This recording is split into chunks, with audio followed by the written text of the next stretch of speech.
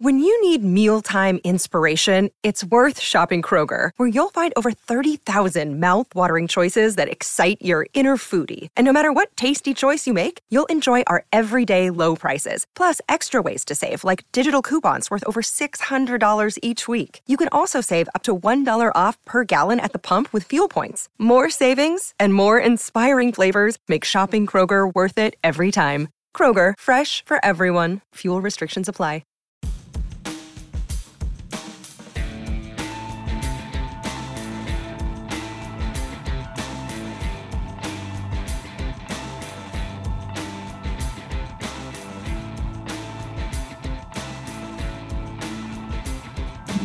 Hello and welcome to this week's Football Digest with myself, Ned Keating. We've got a bit of a Midlands special this week. Joining me is Conor Bromley, who you'll very quickly hear is not from the Midlands, but we do also have the Birmingham Mail's Ashley Priestley reports on Aston Villa for them. So obviously a very timely guest to have, with Stephen Sherritt being sacked this time last week, roughly this time last week, and Unai Emery set to join at the start of next month, and Rich Jones, a long-suffering Wolverhampton Wanderers fan who works for us on the Mirror Football side of things. Rich will come to Wolves later on. It will be like a therapy session for you, I promise. However, chaps, despite the fact that your expertise lie in the Midlands, we are going to start this morning talking about a player from the northwest of the country, Manchester United's Cristiano Ronaldo. Interesting week for him, Conor, and I'm going to come to you first on this one. Didn't want to come on against Tottenham last week as a late substitute. Had a falling out with Erik ten Hag over it. Was suspended for their game by the club for their draw at Chelsea at the weekend. But it looks like this week kind of that things have been patched back up and that he's back in the squad for the Europa League game against Sheriff tonight. Yeah, it's a bit Coronation Street, isn't it? You know, a lot of drama happening at Man United. I will preface this and say I've got a dog that is likely to potentially bark. So if that happens, he probably just disagrees. But yeah, I think the Cristiano Ronaldo situation, it's fascinating. I think when he came back to Man United last year and there was the drama that he could be going to Man City, and then he eventually came to Man United with Ollie, and it was meant to be this romantic fairy tale. It started fantastically with that game against Newcastle. I think got a brace. And then since then, it's just been a slippery slide. And from the outside looking in, it feels like, you know, it's not a match made in heaven. It's definitely a match made in hell. It just hasn't worked from day dot. And it must be sad for Manchester United fans to watch this legend come back and have the complete opposite impact as to what they'd hoped. And I think Bruno Fernandes is the key indicator for me. He's such a poor player when Cristiano Ronaldo's in the team. And then when Cristiano Ronaldo's not in the team, he's the player that they had before he signed. And I think, unfortunately, you know, this move is just not going to end in a happy way. And I think Cristiano Ronaldo, for his own sake, needs to leave Manchester United in January. And I think Manchester United, for their own sake, need to cut ties with him. You know, even if he doesn't have another club, pay up his contract, because it just hasn't worked, and he seems to have a negative impact on almost every area of the club at the minute. You're looking there purely at a footballing point of view rather than the business proposition, which is that he probably still shifts a fair amount of shirts. So I'm sure the guys in the retail department would obviously be not wanting to lose him on a free transfer for that value alone. Ashley, obviously, you know, you're kind of looking at this from afar, as I said at the top of the show, covering Aston Villa for our Birmingham Mail titles, and obviously regularly appearing on the Claret and Blue podcast there as well. But from what you're seeing from outside, is this an early test that Erik ten Hag has seemingly passed? You know, there's been so much in the past about how United has a toxic dressing room, certain players, certain characters that kind of affect it, that try to run the dressing room, try to run the club, really. You know, we've heard about it all in the past. And here's Erik ten Hag. He said from the start that he wanted to change the culture at Man United, get away from this toxic atmosphere.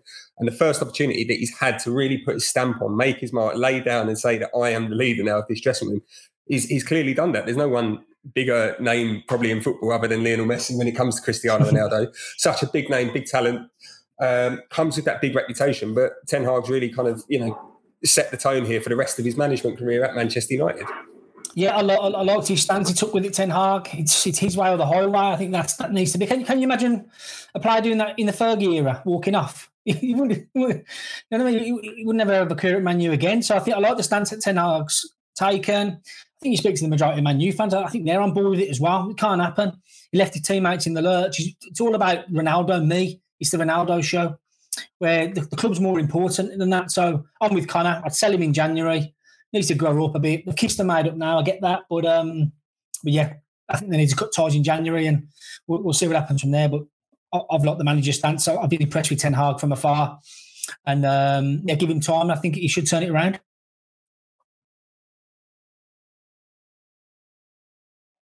We do have a listener's comment in already this morning from Camilla Benson on Facebook.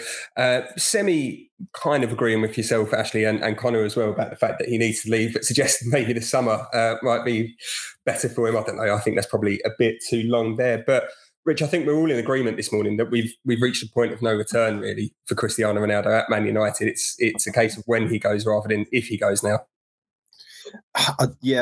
I agree, but I think if playing devil's advocate, I almost wonder whether like this might be the sort of catalyst that sort of changes things a little bit, in the fact that I think it's clear that Ronaldo really misjudged it. I mean, if he'd stormed off down the tunnel from a game they drew 1-1 or lost 2-0, he probably would have, had his supporters. But the fact that he did it, at the end of probably, one of the best results Man United have had this season, a really good performance, I think it's kind of backfired in a little bit in that, I think pretty much everyone, the majority of people seem to sort of back Ten Hag over it and agree that he was in the wrong. And I think obviously we know all the stories. Like there's clearly been efforts to sort of sound out clubs around the world about where he could go. And it doesn't seem that there's, a huge amount of offers on the table for him. And you just wonder whether this might be the sort of moment where he realises, all that incident's done is sort of tarnish some of his legacy at United, and maybe it might help him sort of reassess and realise that, right, I'm going to have to sort of settle for what I can get. And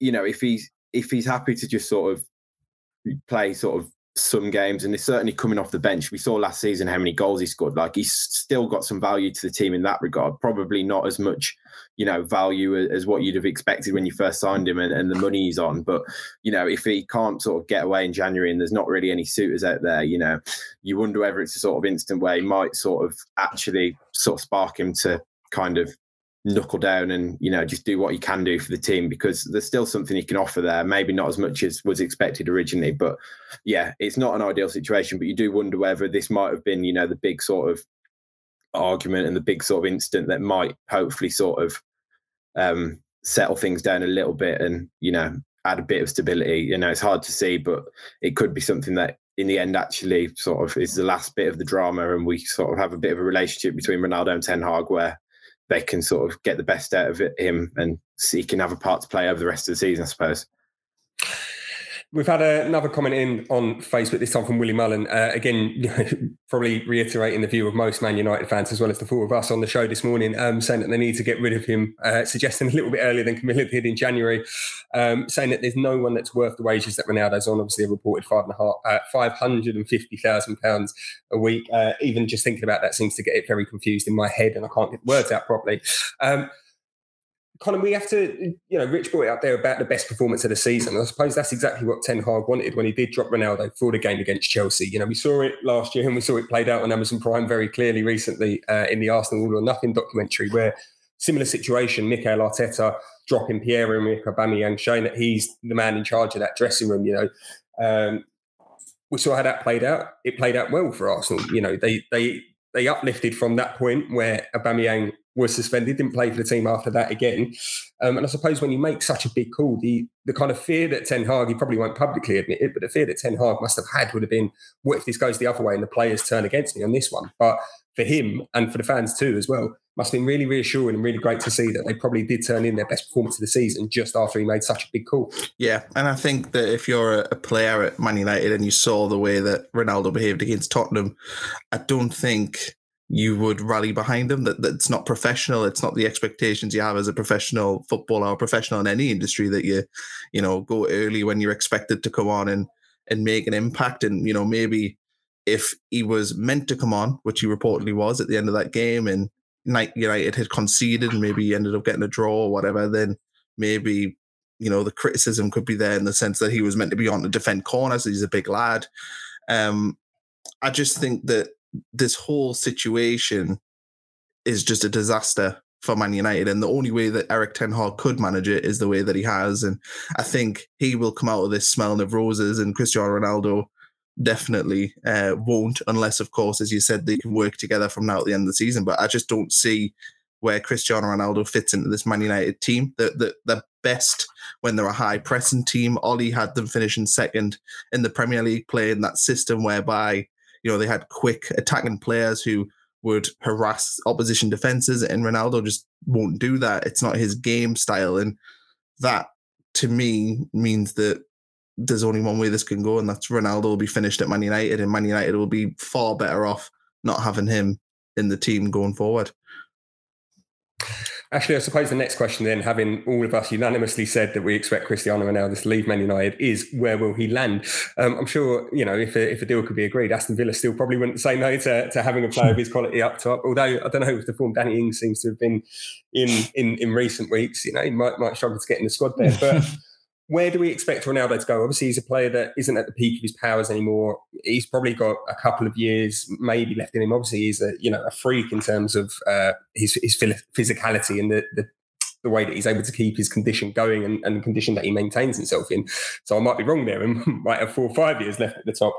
But it isn't going to be a big club in Europe, is it, that he's going to be going to next? I mean, it could still be PSG, could shock us, but he's done it in Italy, done it in Spain, back in England. We're probably looking at one of those, what you would kind of term as retirement leagues, aren't we? That's probably where Ronaldo's next destination is.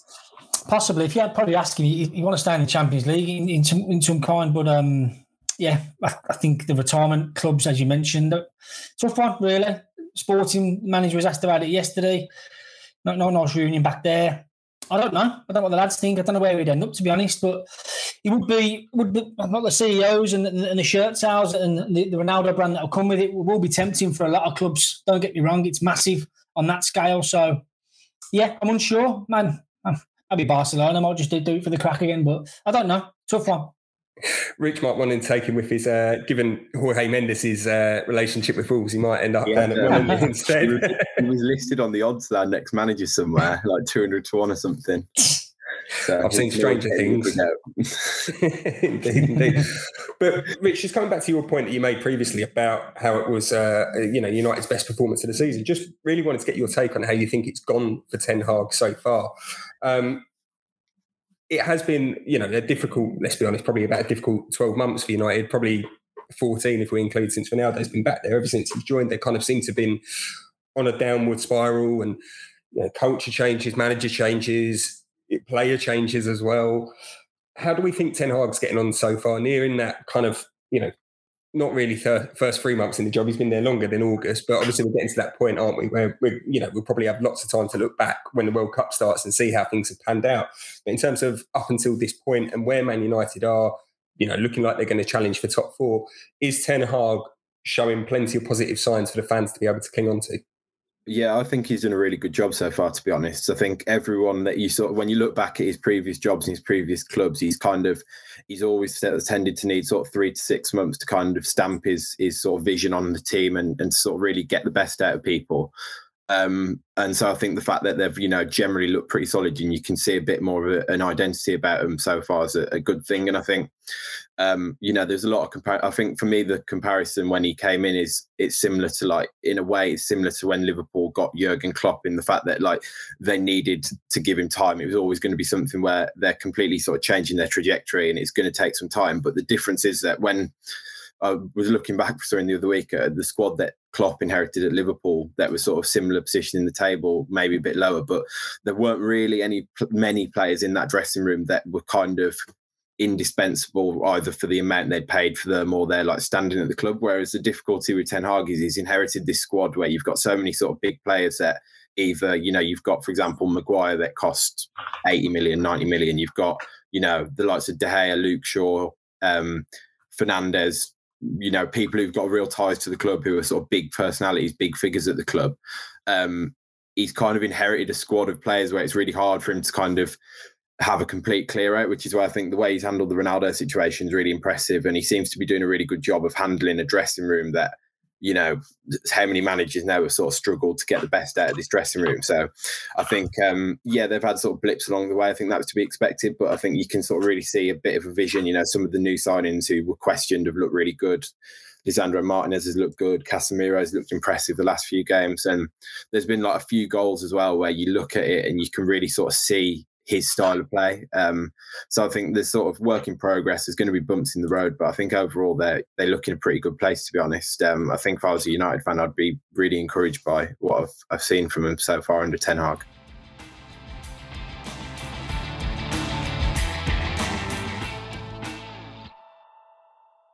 Jewelry isn't a gift you give just once. It's a way to remind your loved one of a beautiful moment every time they see it. Blue Nile can help you find the gift that says how you feel and says it beautifully, with expert guidance and a wide assortment of jewelry of the highest quality at the best price. Go to BlueNile.com and experience the convenience of shopping Blue Nile, the original online jeweler since 1999. That's BlueNile.com to find the perfect jewelry gift for any occasion. BlueNile.com. From Manchester to Birmingham now, we're going to move on to Aston Villa here. And as mentioned at the top of the show, we're joined this morning, today on this episode, by Ashley Priest, who is the Birmingham Mail's Aston Villa correspondent, also appears regularly on their Claret and Blue podcast. If you can give that a listen, you can find that on your podcast catchers, like you would obviously this one as well. But Ashley, obviously a big week for Aston Villa. Unai Emery being appointed as Steven Gerrard's replacement. We'll come on to Unai in a bit, what he can bring to Villa, obviously, previously in the Premier League as well. But just on Steven Gerrard, this probably won't be the last time you're probably asked about him or speaking about it. I'm sure he'll still crop up. But for now, at least, looking back on that year or so in charge that he had, what went wrong for him, really? Obviously, he arrived with all this fanfare and everyone thought, he's done so well at Rangers, he'll transfer to the Premier League. Almost, as soon as he got the job at Aston Villa, being anointed as Liverpool's next manager near enough immediately. But now he's got a lot of work to do to restore his management profile after, as I said there, obviously a difficult 12 months or so at Aston Villa. Yeah, a lot of work. In the end, it was way out of his depth. I can't see him managing the Premier League for a long, long time. As soon as his assistant left him, Michael Beale, the wheels started to fall off pretty big style. Lost the dressing room towards the end. Cruel with injuries. He signed 2 big players in the summer, Boubacar Kamara, Diego Carlos, beat some Champions League clubs to get them 2. They were both injured straight away, and he was left with last season's squad, minus Michael Beale, who was propping him up for. Well, looking back, that was definitely the case, and just out of his depth, Gerrard couldn't turn it round tactically. Not very good. Sounds a bit brutal because I got on well with him. Good, nice bloke. Gave you a lot in press conferences. Desperate to succeed. We've not got it as a manager just yet. Okay, did well at Rangers. We get that. I think Celtic going to drop off in that final season. And like I say, he had a good backroom behind him and just clearly out of his depth. Villa fans turned on him. Villa fans give him a lot of patience, to be honest, but just didn't work out in the end. And he was there less than a year. His win percentage was pretty poor as well. And I think the whole calendar year results-wise, it was very, very bad. And it was a very bad decision by Christian Purslow back in last November to sack Dean Smith off a run of 5 straight defeats. Given what Dean did with the club at the time, got promoted. A bit of a brutal call to sack Dean then. They got the man in, sexy name, Gerrard. Great for the corporate side of things and whatnot, commercial, but didn't happen at all. And bad fit. And in the end, the writing was on the wall. Rich, I'm aware that I'm asking this question to a Wolves fan, and you probably wish that Aston Villa kept him on for another few weeks at least. But do you think they made the right call now in spotting where the weakness was, realising that possibly their man may have been available? Obviously, Unai Emery is coming in to take that role from November 1st. But acting quick, acting decisively is what Aston Villa seem to have done in this situation. We'll come on to Wolves' predicament in the next section of the show. But for them to kind of recognise that and move fast, especially in where we're in this phase of the season where there's so many games that you're kind of playing like every other day almost, that by doing this now, Villa have given themselves a very good chance of kind of moving up the table as quickly as possible. Yeah, I think, obviously, as you say, we'll touch on Wolves later, but I think, like you say, it's really decisive, isn't it? They've obviously realised that they've got a chance to get Unai Emery, who's, we'll get onto that a bit more, but, he's got a good CV behind him. He's done well at Villarreal, and, it's almost certainly, I think, from a neutral perspective, an upgrade on Steven Gerrard in terms of his experience, his tactical side of things. And I think it's good timing as well, isn't it? He's going to get sort of a few games, then he's going to get the World Cup break. He's going to have, I don't know, he's going to have a bit of time before the January windows where he's going to be able to scope out the squad, see what he thinks, see what he needs. And then, we've seen how Aston Villa are operating. They've been quite aggressive in the transfer market. They've made some really good signings. Like Ashley said, they've signed some players that, have been quite they've beaten Champions League clubs to some of these players. So I think, they're certainly, they've shown, even if they got the Gerrard thing wrong, even if that didn't work out, they've shown themselves to be really ambitious as a club recently. And I think acting sort of quickly to get Emery now is another example of that. And I think the timing wise, it should set them up quite well, really. He'll have a few games to scope out what's happening. Then he'll get the World Cup break to sort of work with the players that aren't at the World Cup and see what he's really going to do with this squad. And then, you'd imagine that they'll be in a position to sort of back him in January if there is anything he wants as well. So, I think it's unfortunately quite a promising move for Villa. So. Actually, in terms of the man that's coming in, as we mentioned, it is Unai Emery. As we said, they obviously acted quickly, but it's not his first time managing in England. Arsenal fans, I think, are still suffering the trauma from his stint in charge there. And if you ask a few of them, they've not got very complimentary things to say about his time in charge of the club. That being said, he's rebuilt his reputation at Villarreal. Maybe that's an idea for Steven Gerrard. Go off to Villarreal and win the Europa League there to rebuild your reputation, Steven. But that's it. He comes with his pedigree now, doesn't he? That he is this winner. Obviously, he won so much with Sevilla in the past as well. He has this kind of winner's mentality that hopefully he can install in the squad. And I know, obviously, on the Claret and Blue podcast this week, Guillaume Balaguer was a guest. Obviously, if you can find that episode, as I said, available on all your usual podcast catchers, give it a listen because it is a brilliant listen. But again, Guillaume had so much positive things to say about the appointment of Unai Emery, so it suggests that there might be kind of blue skies on the horizon for Aston Villa. Well, was Unai's spell at Arsenal that bad? I've had a little dig into it. I mean, he had a bad. I think he won 1 in 9. He's got him the bullet in the end, but I think his win record was 55%. Arteta's is 57%. There's nothing in it for me. I don't know what the Arsenal perspective was, Ned. Tried some decent players there. This is coming from a Spurs fan, so I'll probably say that I really loved having him there because it was brilliant just seeing a few. I think it was more the kind of style of football. I remember when he started as well, what was it, 3 straight defeats, didn't score a goal, I think, if memory serves me correctly. So again, as a Spurs fan, that was fantastic to watch. But no, we're Connor and myself, we work with an Arsenal fan at the minute, and he's been mourning. One of your colleagues, Dan Rollinson, another who's a regular on your podcast, been warning Dan that Aston Villa fans should be a little bit worried and concerned about what might come with Emery. But as you said there, you look at his track record, you look at his win percentages, where he's been, and you kind of, that's what the history books are always going to look back at. It's not going to be the style of football that, when we're looking back on Wikipedia in 20, 30 years' time, it's those win percentages there. And as you said, it points to being a positive appointment, at least for Aston Villa. Yeah, I mean, going back to the Arsenal stuff, he's coming off the back of Wenger, wasn't it, as well? So it's going to be difficult in its own right. But prepare for it. I think he's meticulous in his detail. I think he's more detailed than Pep Guardiola. So I've been told the Villa players are in for the shock of their lives. The video analysis is massive for him, and I think a few players might be falling asleep in that. So it's going to be a massive culture change at Villa. Bodymore Heath.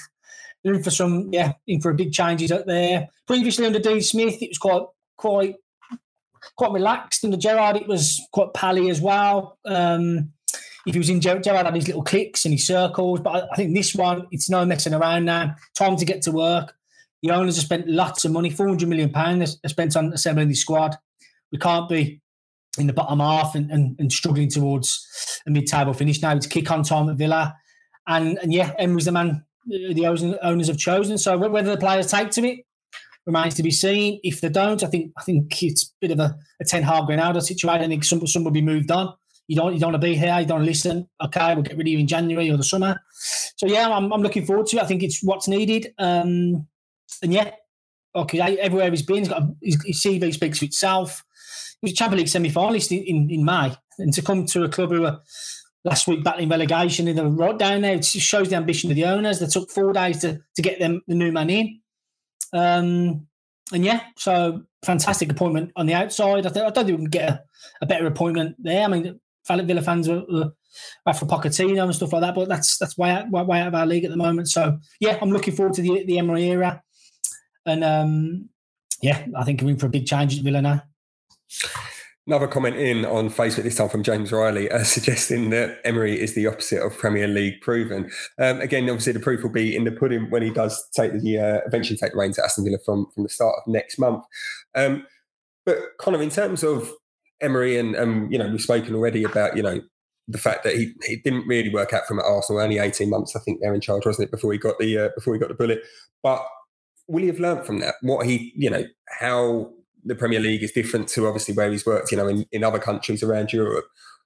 And he can maybe use that to his advantage this time around so that it isn't, it doesn't come to a sticky end as it unfortunately did for him at Arsenal. I think he was unlucky at Arsenal that he was taken over from Arsene Wenger. I mean, we saw what happened with David Moyes at Man United. It was the same sort of thing. To replace a manager like Wenger in even last 18 months is not actually too bad, really, because, you look at what Arsenal have done since Emery's left. They have completely transformed that football club, the way it works, the ideologies of it. But when Emery was there, the idea was to try and continue what Wenger was doing. And ultimately what Wenger was doing was, top 6. They weren't anywhere near Champions League qualification. He just kind of continued that trajectory on. So I don't think Villa fans should be worried about what he's done at Arsenal. I think they should be more excited about everything he's done elsewhere. He's genuinely one of the best coaches. His record in Europe is fantastic. And I think for Villa to get a manager like him, personally, from me looking at it, I did not think Aston Villa would be able to attract Unai Emery. I remember last year, Newcastle tried to get Unai Emery and how attractive that job was with the money that Newcastle have. You look at what Eddie Howe's done there as well and what he's been able to bring in terms of signings. The fact that Emery turned that job down and accepted this Aston Villa job, to me, suggests that there must be a lot of positive things on offer to Unai Emery. So I think if you're a Villa fan, you've got to be excited because you look at who else was on offer. Look at Wolves, and we're going to talk about Wolves, but Wolves has struggled trying to get a manager in. Like, it's not easy to bring in top class managers, and Villa have done it very, very quick. And they've brought in somebody who I thought was to be brutally honest, actually, it was out of their league, in my opinion. I don't think that Unai Emery would have been somebody that I thought Villa could attract. So I think it's a brilliant appointment. It's a good move for the Premier League. It shows how strong the Premier League is, that a bottom 6 team, a team that's basically, since they've been promoted back to the Premier League, been middling, are able to attract one of the best managers from La Liga. So I think it's a good move all around. Rich, we'll come on to Wolves as we said in due course, but just as a general kind of look at the Premier League, obviously Wolves are still searching for a manager. They've already sacked Bruno Lage. Aston Villa have sacked Steven Gerrard. There's been a lot of other movement around in terms of managers that have already been sacked. Do we think that because obviously there is a World Cup, there is that 4-week window that these managers might get, any new manager might get with their players to work on ideas? And, it's obviously, a completely different scenario. You'll never get that again, probably in the footballing calendar, unless we decide to have another World Cup in the Middle East in our lifetimes and whatnot. But do you think that having that 4-week gap between games, allowing managers, potential new managers, to work on their philosophy, their style of play with these players, and work out what players they actually want to keep come January, that we might see 1 or 2 more sackings in the Premier League before we get to the World Cup? Yeah, potentially, but I think it's sort of counteracted by, like we said, the fact that there's not really many managers sort of out there at the minute.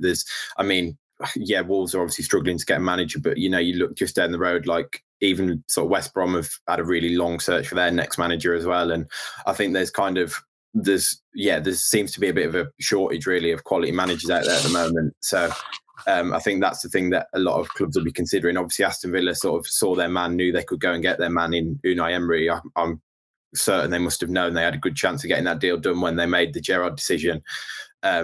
That's where Wolves have gone wrong ultimately, is that they've sort of pulled the trigger before they've got the replacement. But I certainly think there's going to be a few clubs looking at it, but it just all depends on whether the right candidate's out there really, because there's not a huge number of managers out there that you look at and think, oh, they're ready to come into the Premier League, I suppose. So I think it's just sort of slim pickings for a lot of clubs who are in that sort of area that are looking at potentially making a change.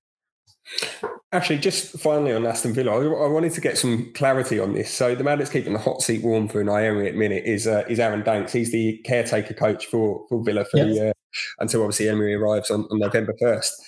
I was just having a look at his Wikipedia page over the weekend. Now, of course, we all know that Wikipedia, sometimes you have to take what you read on there with a pinch of salt. Mm-hmm. But there was one thing that stood out for me, and it suggested that when he was previously working with the FA, he'd had a stint working as a kind of almost secondment or like a placement, working with Stephen Curry in the NBA side, the Golden State Warriors. I just wanted to double check, is that completely true? No, or was it just Wikipedia being Wikipedia again?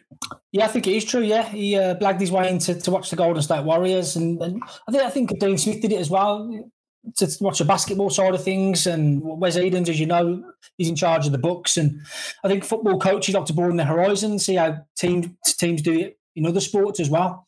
I think Danks is one of them. Danks is a big basketball fan as well, I've been told. So, yeah, that is true as far as I'm aware. And yeah, I think he was looking at Curry's consistency levels. I'm not too much into my basketball, but good player by all accounts, and I think that's where it stemmed from. So he got his way in there, and he worked with Curry based on his performances and how he does stuff. And yeah, Danks is he's been around. I mean, he's Vincent Kompany's number 2 at Anderlecht, as you know. He was part of the under-20 England World Cup winners in 2017. So he's worked with some really good young players as well. I spoke to him last week, and yeah, he said he's a career coach. He wants players to enjoy themselves, and he puts on really good sessions at Bodymoor Heath as well. So yeah, really good guy. He's a Blue Nose as well, Birmingham City fan. Been adored by the whole team last week, which is brilliant. So yeah, fantastic, and he's done a great job. I think he was given 2 days to get the team organised for that Brentford game. He dropped the captain. He dropped Jacob Ramsey, 2 star players under Gerrard who wouldn't have been dropped. He introduced a new system, the way he thinks it should go. And we blitzed Brentford inside 14 minutes, 3-0. And Danks did a great job. Players spoke well of him. I just hope he's kept on now. We'll soon see. So I think Emery will bring his own men in. And so I'd like to see Danks kept on. But yeah, really fascinating guy. And been around the world. And like you say, I think that Golden State Warriors visit and working with Curry was true. And yeah, interesting.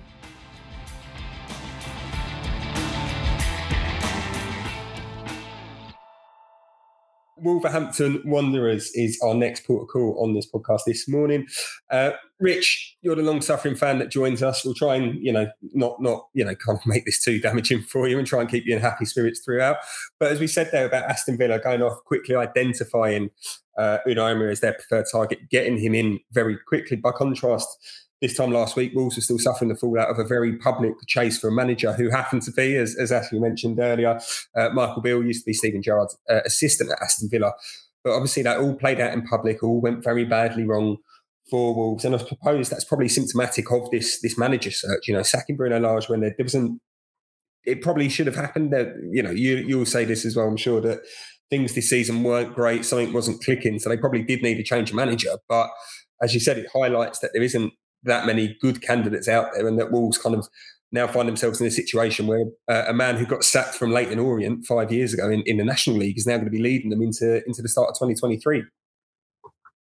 Yeah, I think, obviously the Michael Beale thing played out publicly, but even that was sort of not the first choice. I mean, Julian Lopetegui was obviously the first choice who, turned it down because of sort of family issues. His dad's ill back home in Spain, I think is the reason. And he's someone that's been on Wolves' radar for a long time. He was really, really close to taking the job when it was either before Nuno got the job or before Walter Zenga. I can't remember off the top of my head, but he was really close to taking it. And then the Spain job came up and he ended up taking the Spain job.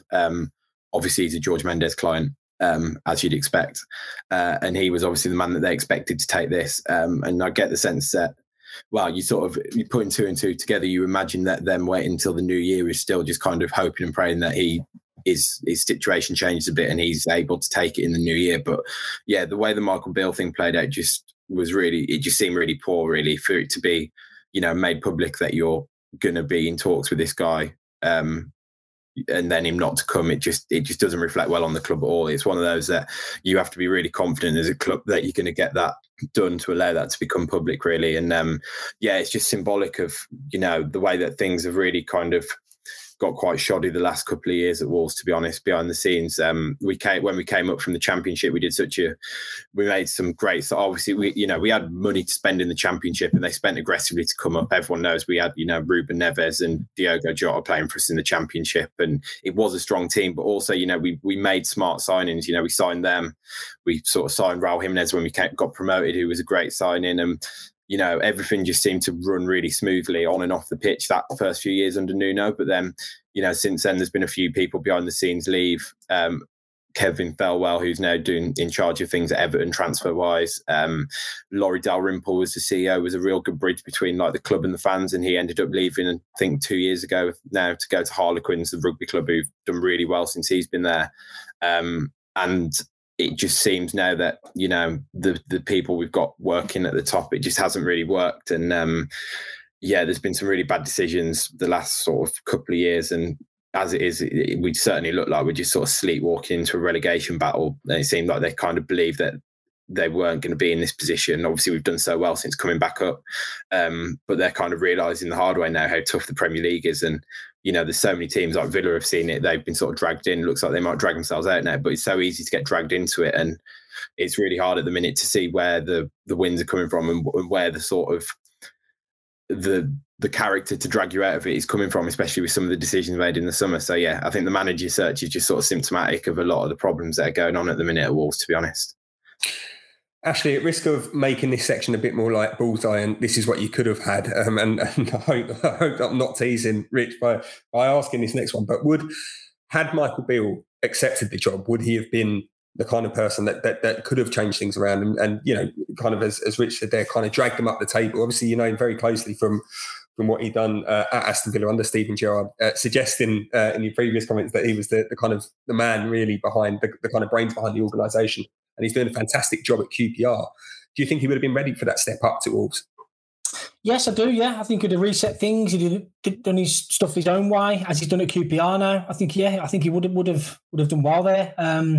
Tough like anyone going up to Wolves with the state of their squad is at the moment and some of the decisions there. But I think Bill would have done well, better than they're doing now. Obviously, it would have been a good appointment, and I was pleased he showed loyalty to QPR in the end. I think that's a rarity nowadays. So take me out to him for doing that. He's got a good thing going on down at Loftus Road. So bold decision by him. He'd been offered millions to take that job by Fosun. So yeah, very bold decision by him. But I think he would have improved things. I think he would have stripped it all back, looked at what Wolves are good at, what they're not good at. But yeah, he's a really impressive individual, Ned, and I think he's destined for the Premier League in the not too distant future. So yeah, Wolves missed out on him. But yeah, just like what Rich says, bad decision after bad decision. Letting Cody go was a big one for me. Leader in the dressing room, he'd have dragged them up and set them standards that they're missing now. And yeah, I don't know if Fosun care anymore. I don't know. I've seen some of the videos from the Wolves fans spilling out last week against Leicester. It's not good. It's not good down there, and I do feel for them. I want them to remain in the Premier League if they can, but it's not a good thing, and they're sinking without a trace at the moment. So I think, I don't know what's next for them. I really don't.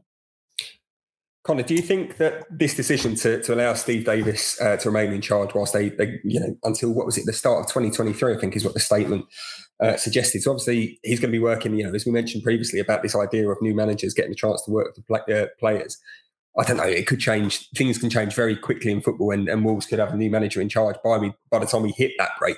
But are they at the risk of ruining a good opportunity? Because equally then, just after the players come back for the World Cup, just after the Premier League restarts, we're into the January transfer window.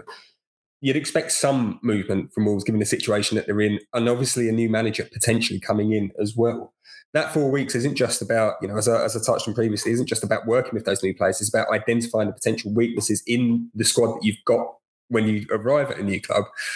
So Wolves, by kind of stringing, to an extent, Steve Davis along and allowing him to remain in caretaker charge, while probably still looking for a new manager, potentially, as Rich said there, Julian Lopetegui's situation could change by the time we get to January. But are they at risk of ruining a great opportunity potentially in that, giving that new manager that 4 week window to really kind of get bedded in without having the relentless fixture list that we've got right now?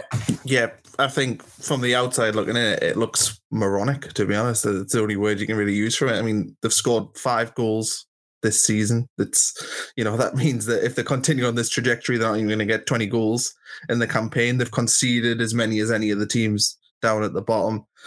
Steve Davis, he obviously did get that win against Nottingham Forest, but that was a penalty, and it was hardly a stunning result that showed how, positive Wolves are playing. It wasn't that at all. It was a penalty against probably the worst team in the league that got them a 1-0 win.